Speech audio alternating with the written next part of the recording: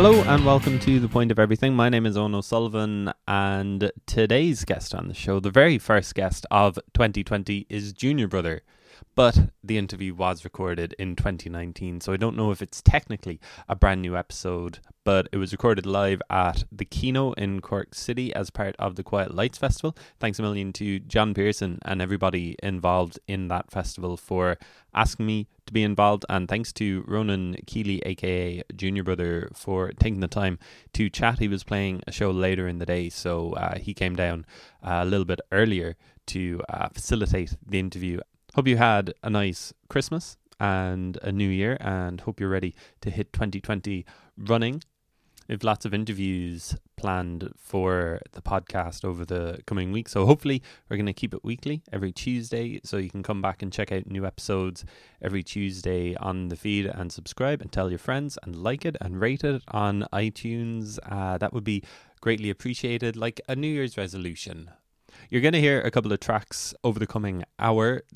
I did a live show for Quarter Block Party early in 2019, talking to two authors, Roisin Kelly and Caroline O'Donoghue, and Junior Brother played a couple of tracks at the start and the end of that interview, so I just kind of clipped them and put them in here as well. The first is Coping, which opens Pull the Right Rope, which was my favourite album of 2019. I think it's absolutely brilliant, and the Choice Prize shortlist is announced this week for Irish Album of 2019, so I really hope that Junior Brother is on that list. It would definitely be deserved. It came out on Strange Brew just before the summer, and Strange Brew Records have just got a great hit list at the moment. They also released albums by Squarehead last year and Daithí as well, so yeah, they're hitting the right notes, and Paddy Hanna released his album with them a couple of years ago as well. So Coping is the first track that you're going to hear after I finish this introduction. Then in the middle, you're going to hear a little bit of Purple Circle off that album, which was the standout track for me, and we talk about it a little bit, so I thought I'd just put that in there for a little bit of context, just to jog the memory if that post-festive fog is still there clouding your memory.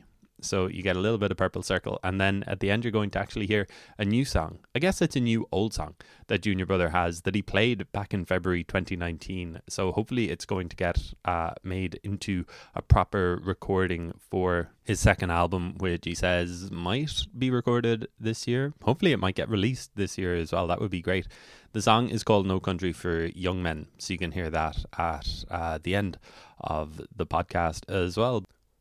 So yeah, Coping is up first, and then you're going to hear myself chatting with Ronan, aka Junior Brother, in the Kino on a pretty miserable Sunday afternoon in late November 2019. Thanks as always for listening, and yeah, this is Coping by Junior Brother.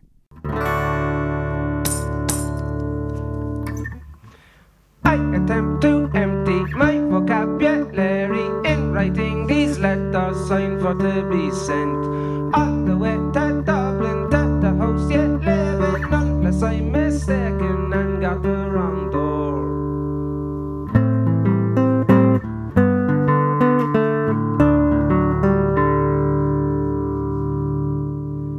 I approach the counter like I am a hunter, even though I am prey for the landlord's boss, thinking how I'll get home, walking away from home. It could be a girl's home if it's not in hay. The contents of my stomach spread across the ditches, poking up from under the road.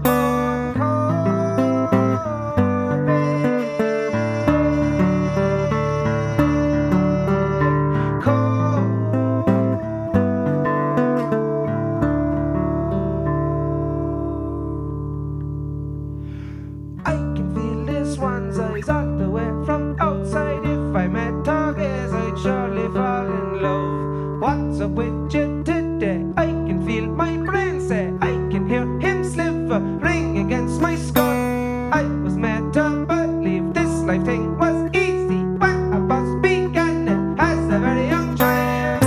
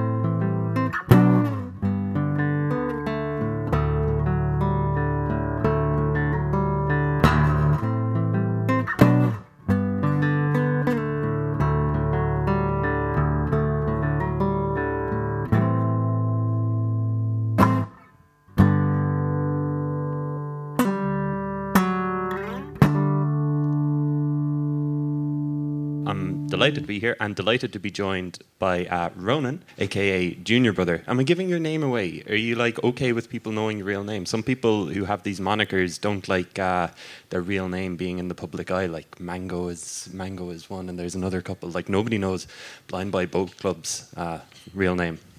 No, it's okay. I have nothing to hide. Yes. You're an open book, as you said just before we came on. Yeah, I'm an open book. I'll regret saying that now halfway through this interview probably, when the awkward questions start coming out about my personal life. But sure, look, I'm an open book, and these are the things that happen when you're an open book. So bring it on. My book of notes are closed at the moment, so we might open that up later on, and we'll get into it. We'll get into it deep. But you were out last night. You were playing a gig in Limerick, and it sounded like it went really well, and you had a little bit of a session afterwards. How are you feeling this morning? How was the gig last night? Grand. I kind of dipped out of the devilment kind of early enough, so I was happy with how I conducted myself post-gig.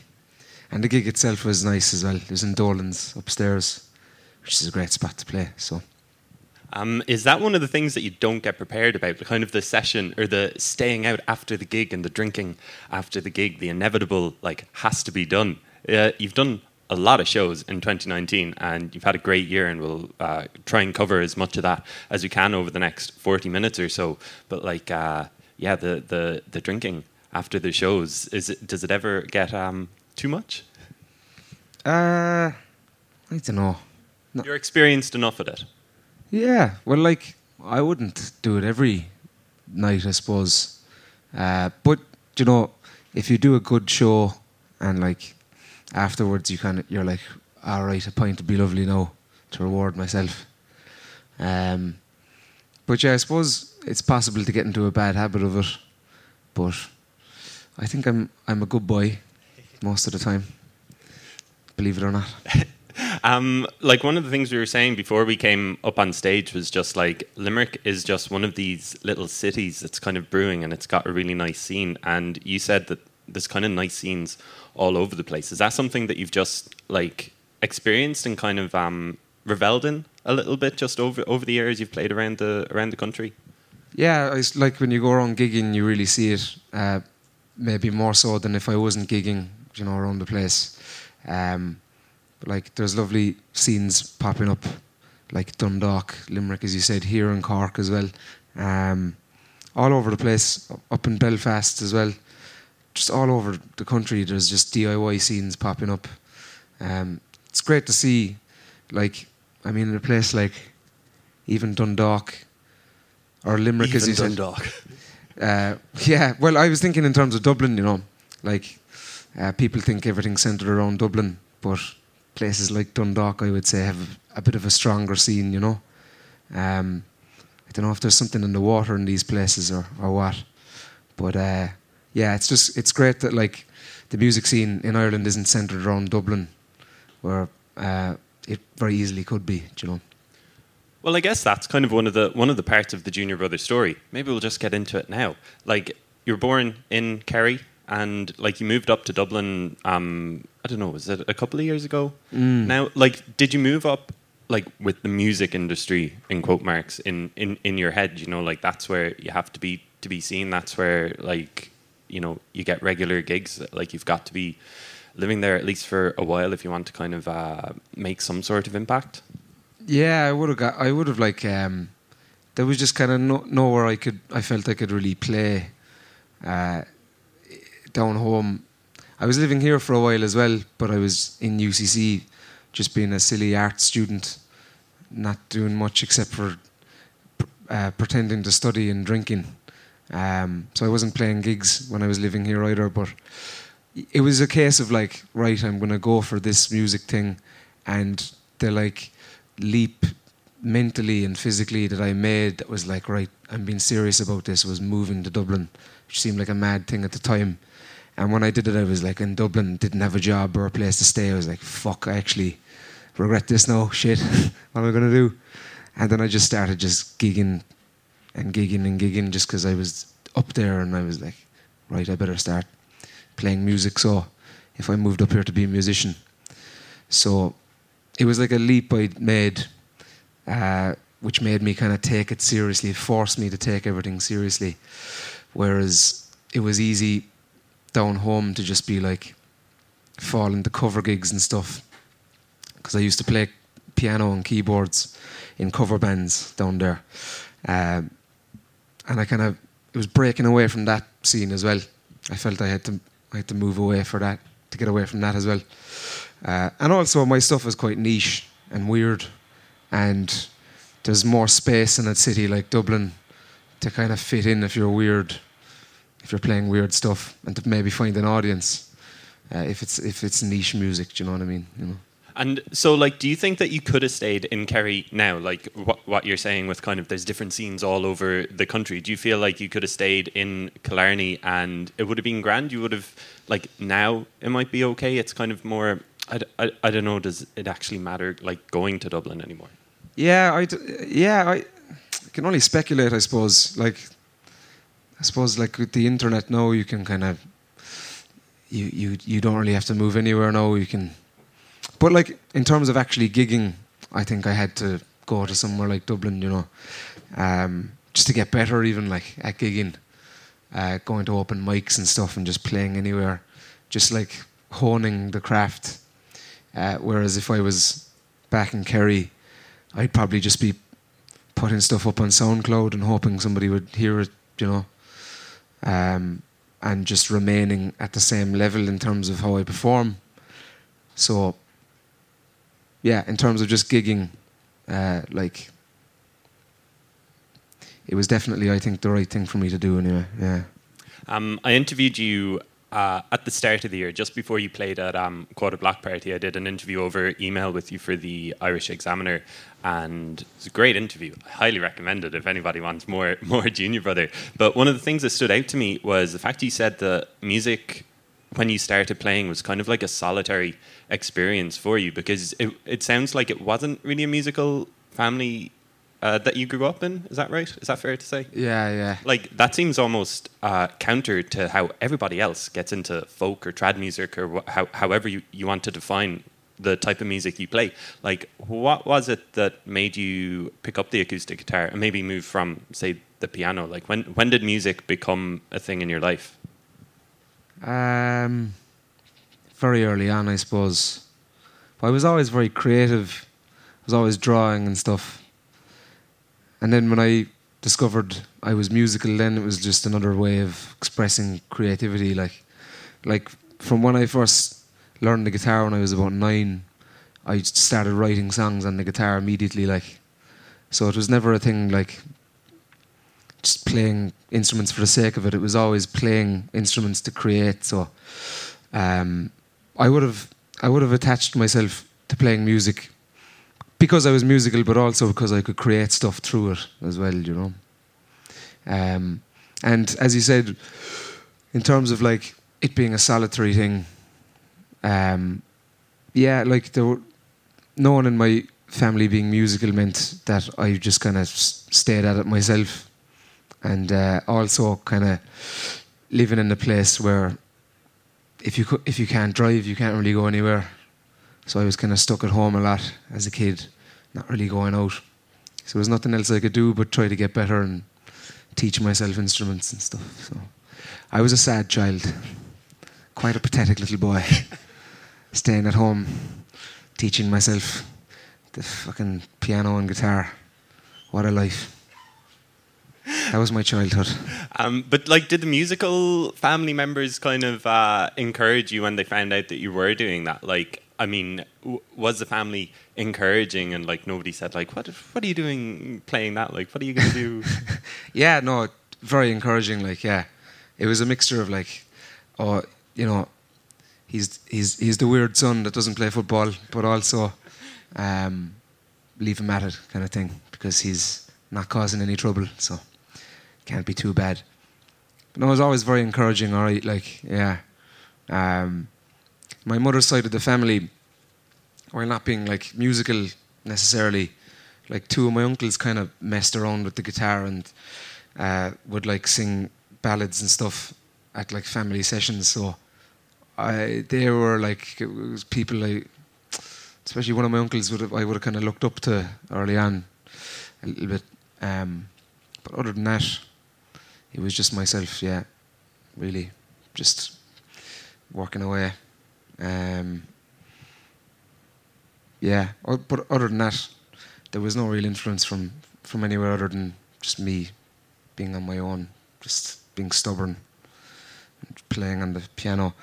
And I also, I'm sure all of my neighbours around my parish, close to my house, were very, very grateful when I started teaching myself the drums.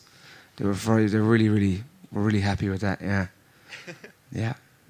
Oh, so you weren't particularly drawn to the guitar. First of all, you kind of dabbled in a little bit of this, a little bit of that. Yeah. I learnt the piano first, and then when I was 8, and then the next year I started teaching myself the guitar, and then the year after that I started teaching myself the drums. And for Christmas my parents got me this shitty drum kit, which I'd say they still to this day regret that. They probably have not retained their hearing still to this day. So those 3 years where it all went wrong. Yeah.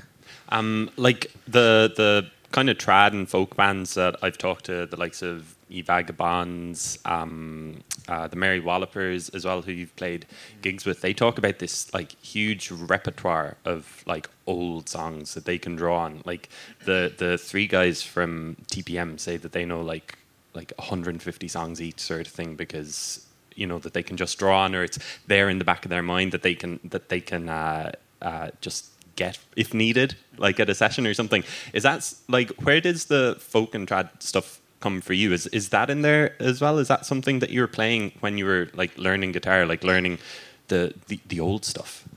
No, not really. Like for me, like growing up, like trad or like traditional stuff to me was like rock music. Like, you know, that was the stuff I was like, oh, I'm bored of this, and like traditional music was like the exciting thing. Like, so it's kind of flipped.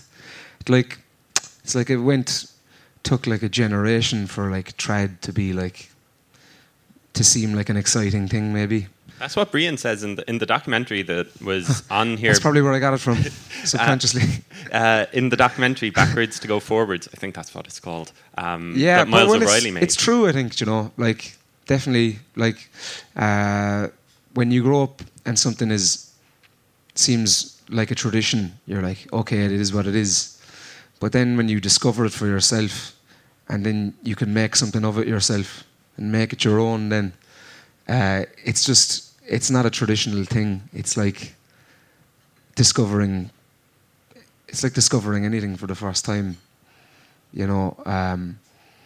So that's why I wouldn't even call it traditional music, you know.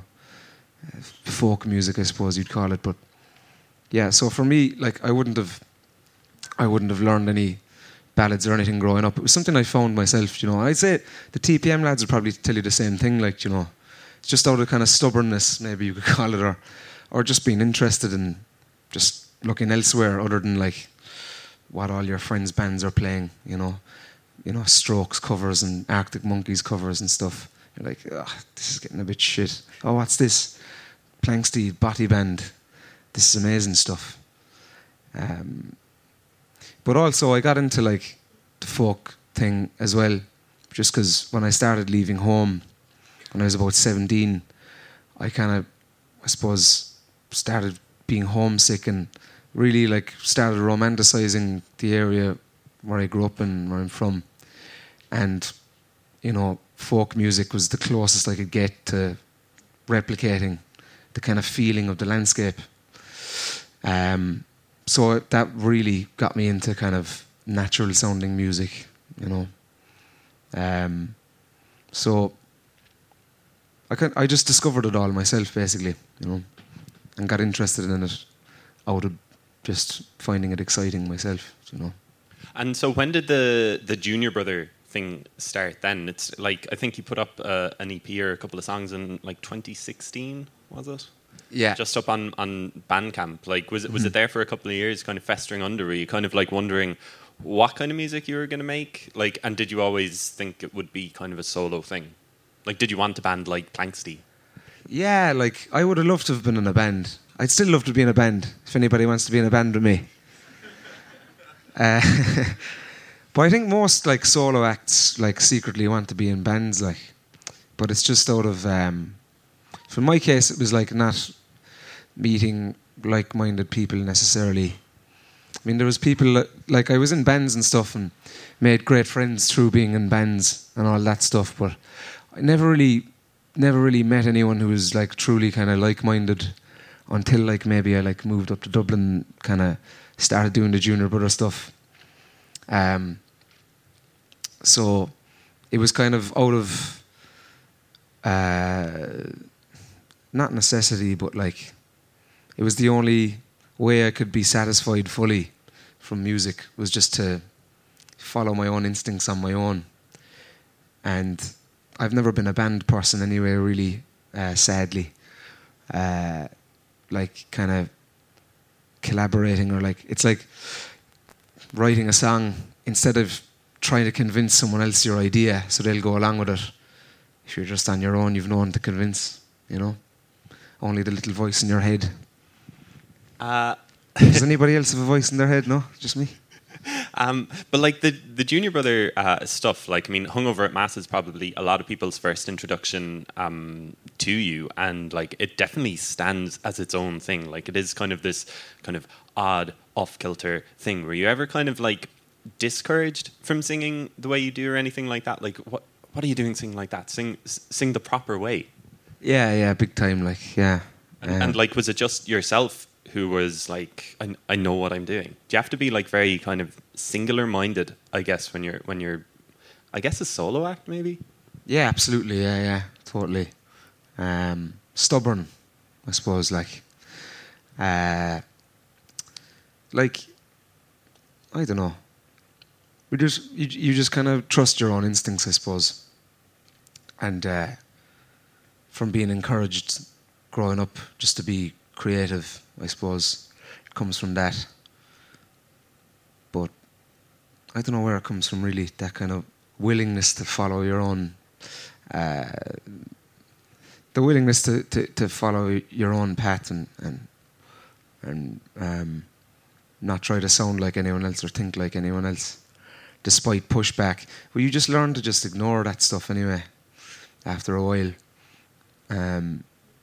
And like it was big for me, like discovering a few artists. Like when I first heard, I suppose Damien Dempsey first when I was very young, and then Joanna Newsom a few years later. Like I didn't think I could sing for years. Like I probably still can't sing, to be honest. Depends on who you're asking, but. Like listening to people who like conventionally probably don't have good voices, sounding really like good and doing interesting things, like that made me then kind of go, all right, so, and then I kind of found the way I sing now. Whereas I'm not sure if I would have as quickly if I didn't discover those kind of artists singing kind of weird ways. So like there was a few acts I listened to, yeah, and they kind of, I suppose, gave me the encouragement to sing, you know. Would Lisa O'Neill be an influence as well, just because she would have been making music around like the mid, or releasing music as Lisa O'Neill that we know now, just kind of like the mid 2010s, and she has a very distinctive voice as well. Like hers is a particularly kind of Marmite voice. I think some people love her and some people like can't listen to her, but she's so distinctive, you can't ignore her as well. I guess seeing someone like that and making the type of like folk and trad music that you were eyeing up is just kind of reassuring, I suppose. I suppose, yeah. Like she would have been, I suppose, I suppose she would have been a big inspiration for me to actually move up to Dublin, because she did this. She would have done the same thing from Kevin. Like, I remember it was the Ray Darcy show. I was on in my aunt's house one time, and she came on, and I was like, Jesus Christ, that's somebody doing something that I'm kind of aiming for, and she's on the telly. So I was like, maybe I'll keep doing what I'm doing and be on the telly as well, or maybe someday I'll be on the stage with The Point of Everything in the Kino, Maybe someday. Here I am. So you were dreaming about the point of everything back in Yeah. Dreaming before about you you. even had a podcast. I was dreaming about you. Yeah. And I guess the open book question now, like, did you ever have any doubts about what you were doing? Like, was there a time after you released the EP or after you were releasing the music online where maybe it wasn't picking up traction as fast as you might have hoped? Like, it's kind of a waiting game, I guess, as well, when you start making music, is it? Yeah. In the words of Lisa O'Neill, it's a slow road. She said that to me before.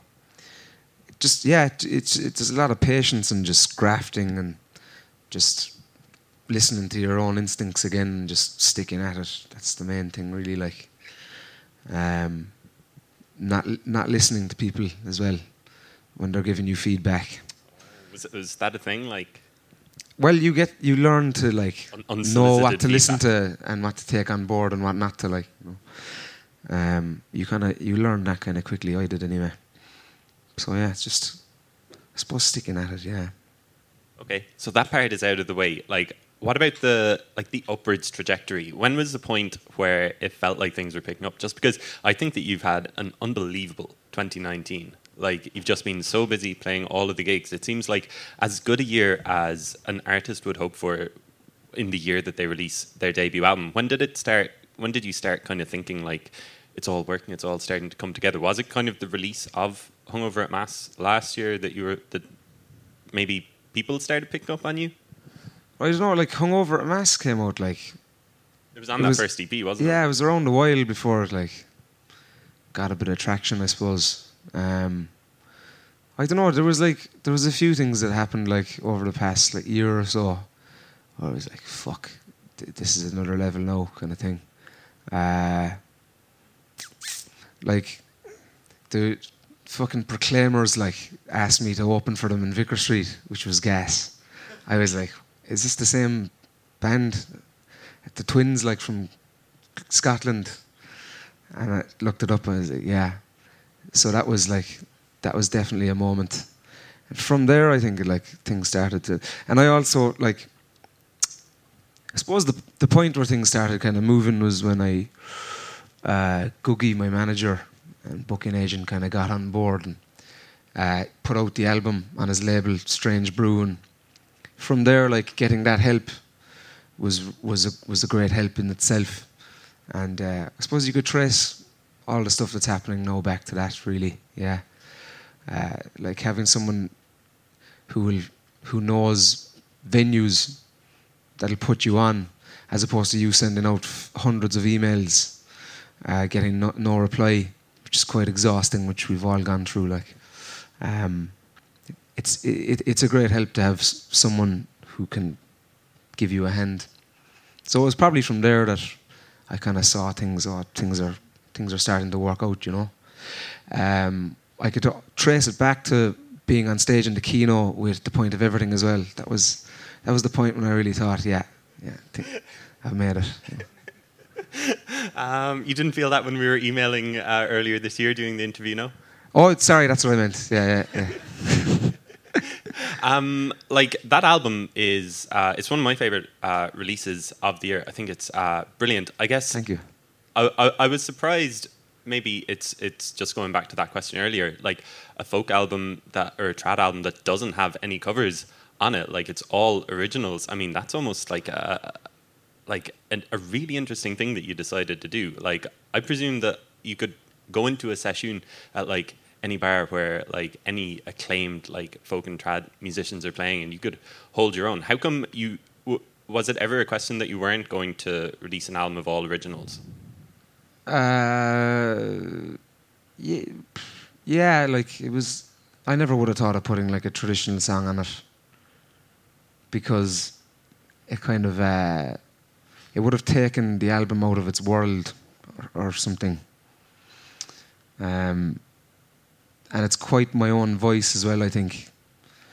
So those 9 songs kind of had to come from me in a way. Maybe in the future I'll do something with traditional songs on it, but that album had to all come from me, you know. Just to it just had to be my voice in every way, I played all the instruments myself on it and stuff as well. Bar one, cello, Claire Kinsella played that. From Lemon Cello, great band. But other than that, I tried to make it my own fingerprint, And again, maybe another project won't be that so much and might have more traditional stuff in it. But I wanted Pull the Right Rope to be my voice, Yeah. Like my favorite song on the album is one of my favorite things about that genre. It's the longest song on there. It's Purple Circle, which is almost like a prog folk. I don't know what you'd almost call it, but like maybe talk me through the creative process of maybe that track and maybe generally how you actually work these songs, because this song in particular, I don't know if everybody knows it here, but it's just it stopped me in my tracks the first time that I heard it. Well, thanks very much.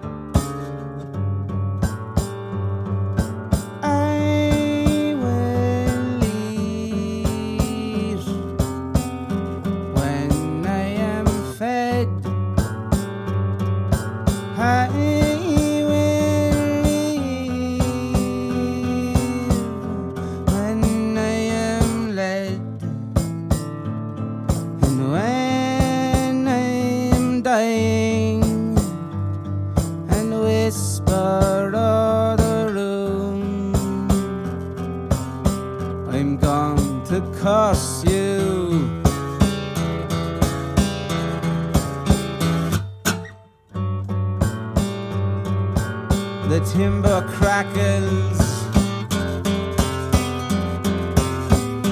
and coal spits from the high belly of the heart.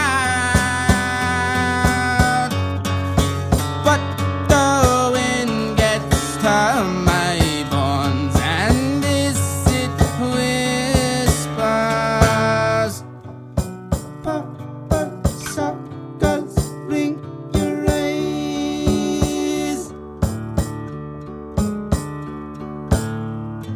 Where you standing when you should have been ducking?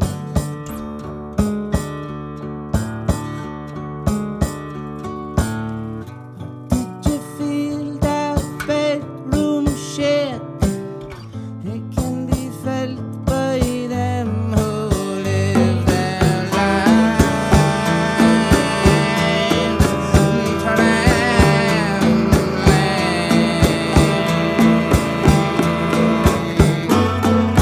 Stood in a line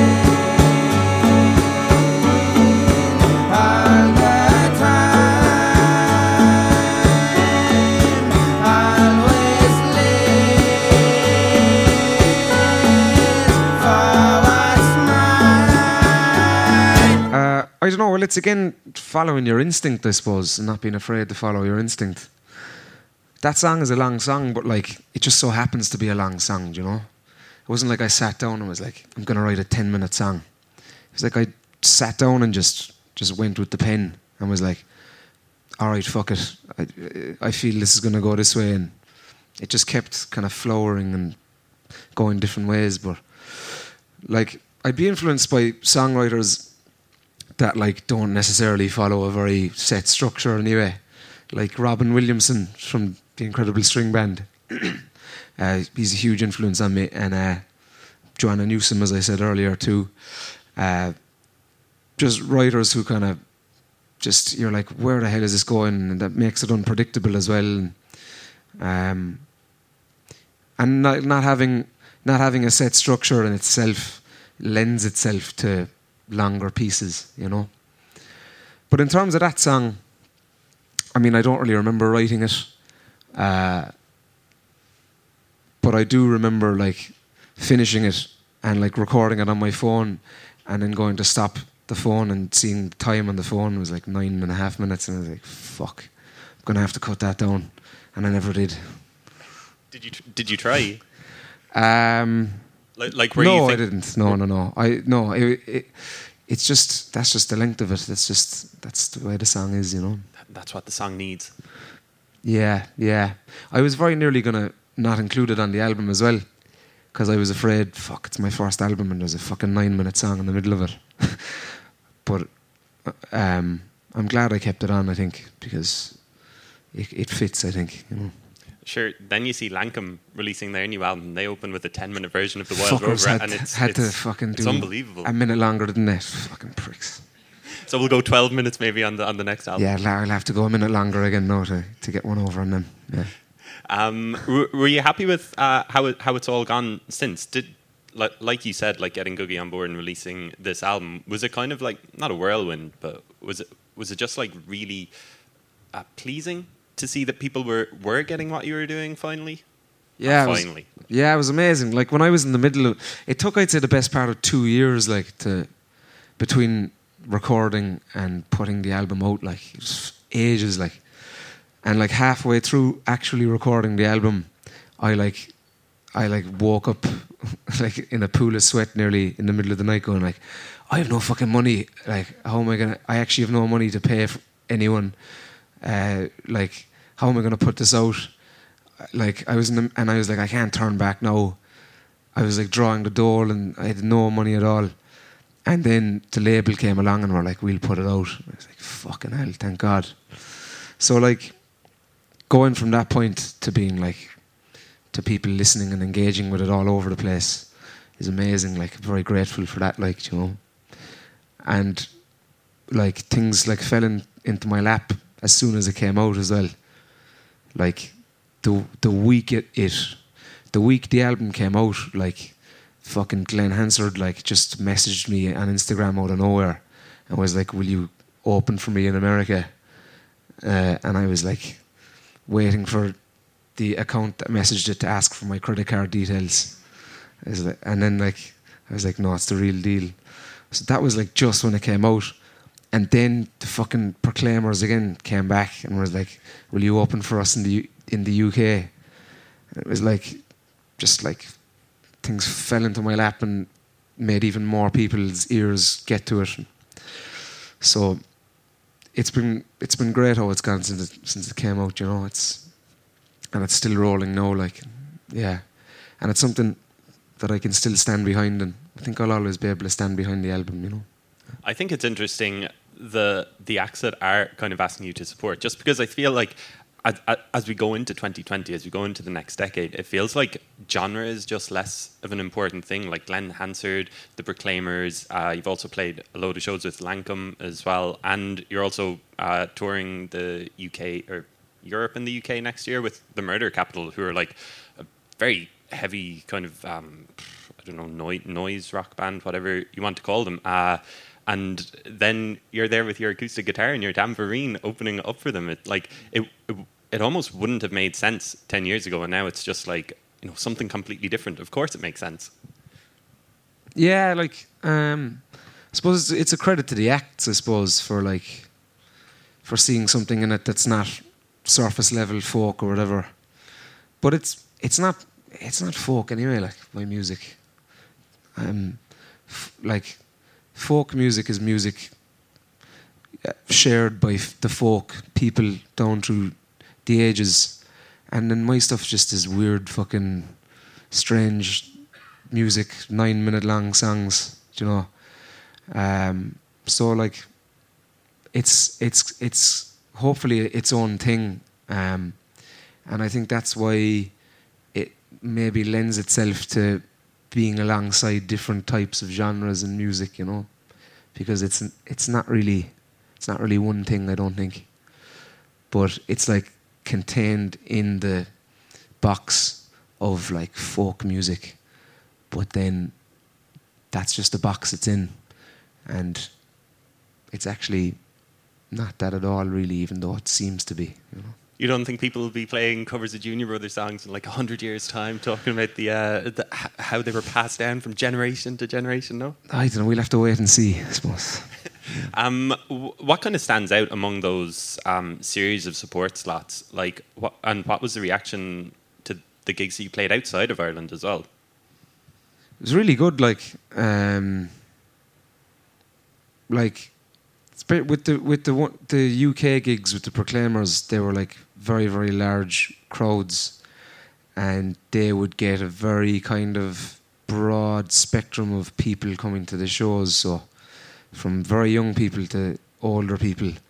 The great thing about those gigs were that you couldn't really see the crowd. So if people got up and left because they hated it, you couldn't notice. So that was good. But like, I noticed that people would kind of be like, what the fuck is this at the start? And then by the end of it, they'd be like really into it. So that was nice to see that. You'd kind of turn the crowd, but not in a way where you're like, everybody join in, just in a way where they're drawn in themselves. So that was very encouraging. But I played a while ago now, actually. I actually did a few shows in Germany, and went on really well, but everyone thought I was singing in Irish, which was strange. But they still really enjoyed it, so that made me see that it's just it's just music, and whether it's it's quite an Irish sound, I suppose, my sound again on the surface, but hopefully the music itself is interesting enough that it kind of transcends that, and hopefully that's the case. I guess it must be nice as well, just like touring around the US with someone like Glen Hansard. I mean, do you get to pick his brains? Like, is he like, come in, Ronan, and ask me some questions? I'll tell you all about it. Yeah, like older heads seem to kind of give advice anyway. He was very sound in general, just like making sure I was all right all the time. And I'd arrive into the venue like, how did you get here all right and stuff? How was your travelling and stuff? Yeah, and great for imparting advice and stuff, and very just being sound generally. That was the most inspiring thing I got from opening from these bigger acts, is that they're just normal people. They just happen to be at another level, and there's that mystique is just the curtain falls, and you're just like, these people are like me. Oh, it's grand actually. I don't have to fucking be posing all the time in day-to-day life. That's just when these people are being photographed or whatever, because it's illusory. So the most encouraging thing about that was, the older heads passing down knowledge, and that's more inspirational than any sort of music at all. Is it kind of daunting as well when you see someone with this larger-than-life presence like Glen Hansard, who has this absolutely adoring fan base? Like, is it almost like, geez, that's a little bit too much for me now, like pull the curtain back almost? Like how the audience reacted to him, is it? Yeah, like is it something that you'd be like, well, that'd be too much for me, that's almost too much success? Oh, I can't have enough success. No.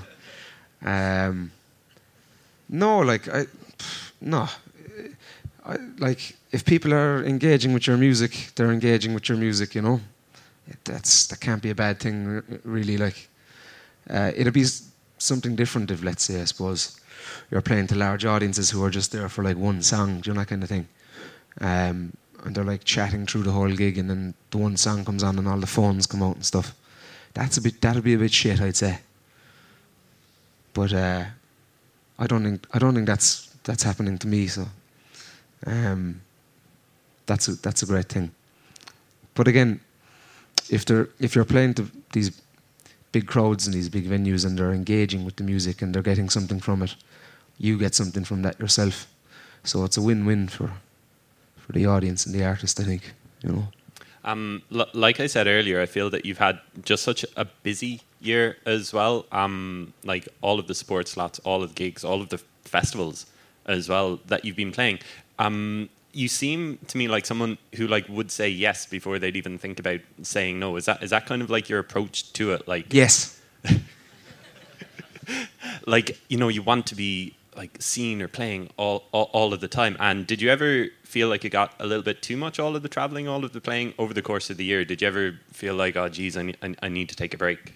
Yeah, like this summer was fairly crazy. Like traveling, like gets quite exhausting, all right, and especially when you're on your own as well.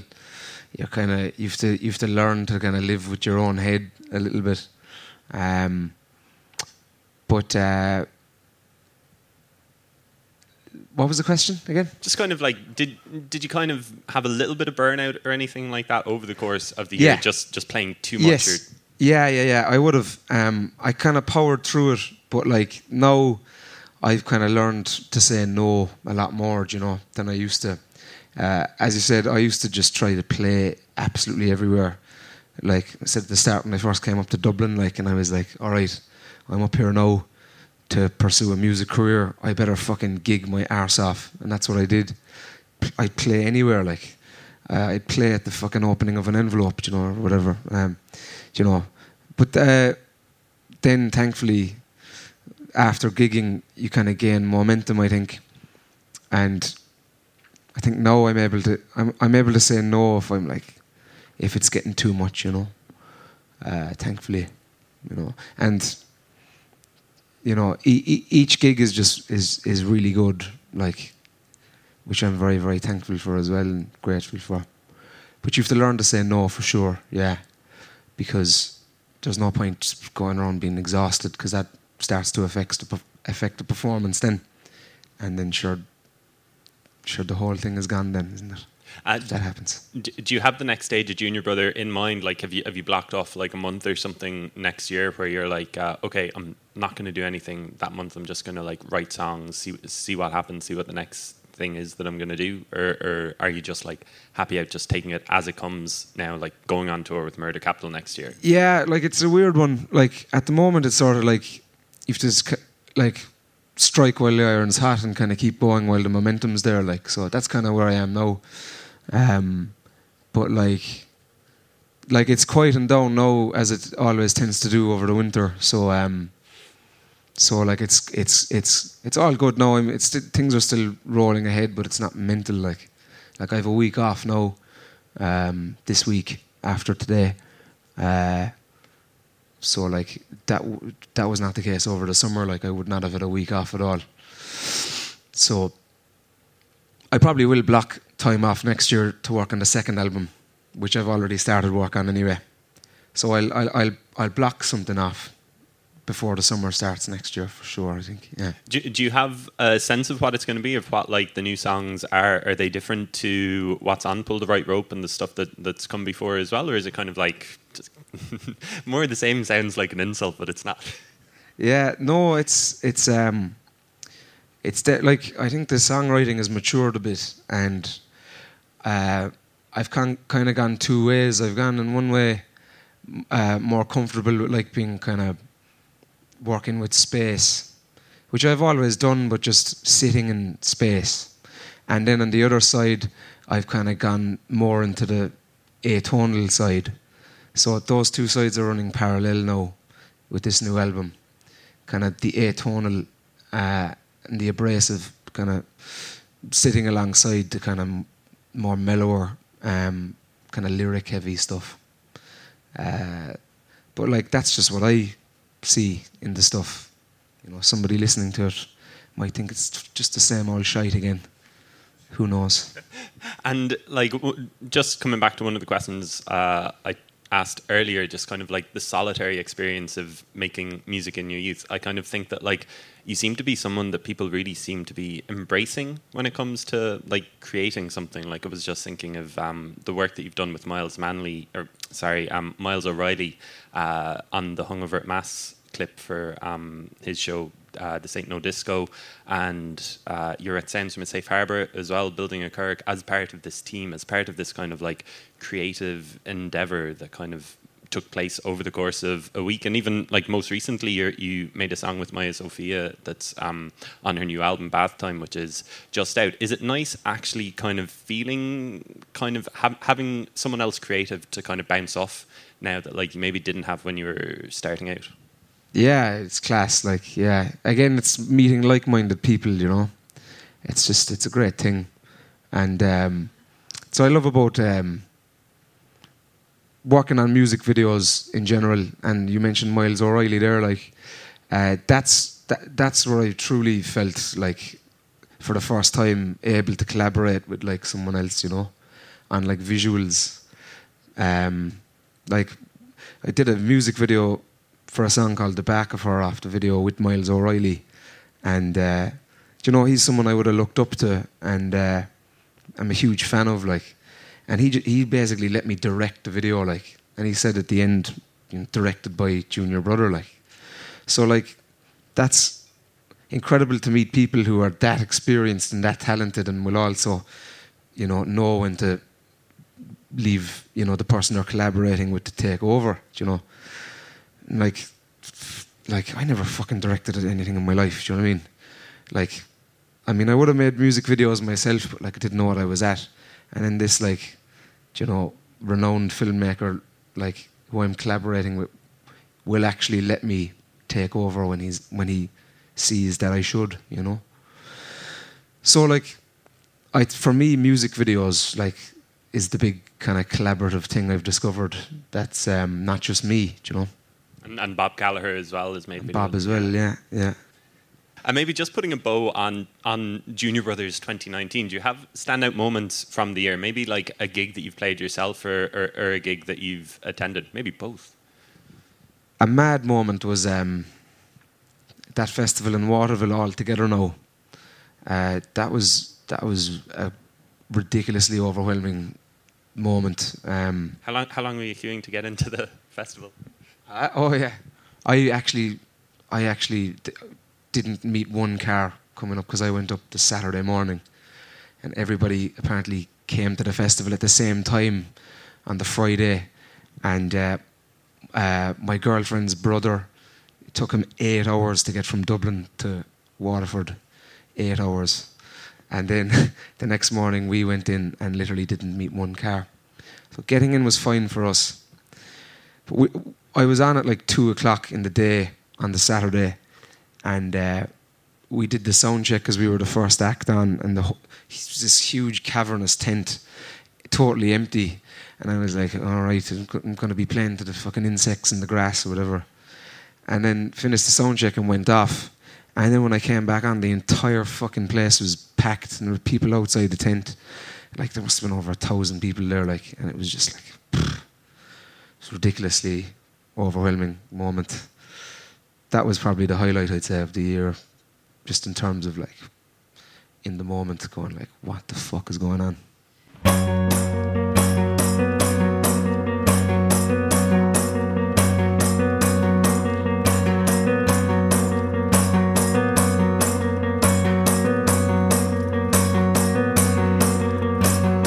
I sit alone, no jobs for the bachelor, looking into rivers, singing a swimming song. I walk to school, 8 years ended, still a fool.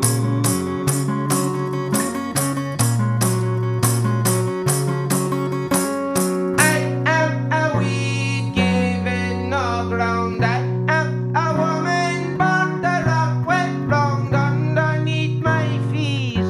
A city wets like a woman.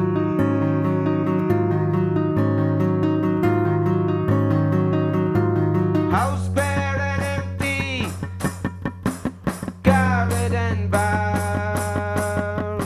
Stairs through black eye holes. Can't tell the goons from the gang.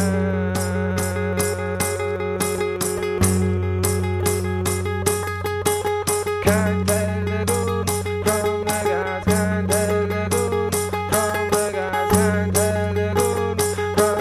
Can't tell the goons from the guys. Can't tell the goons from the guys. Can't tell the goons from the guys. Can't tell the goons from the guys. Can't tell the goons from the guys. Can't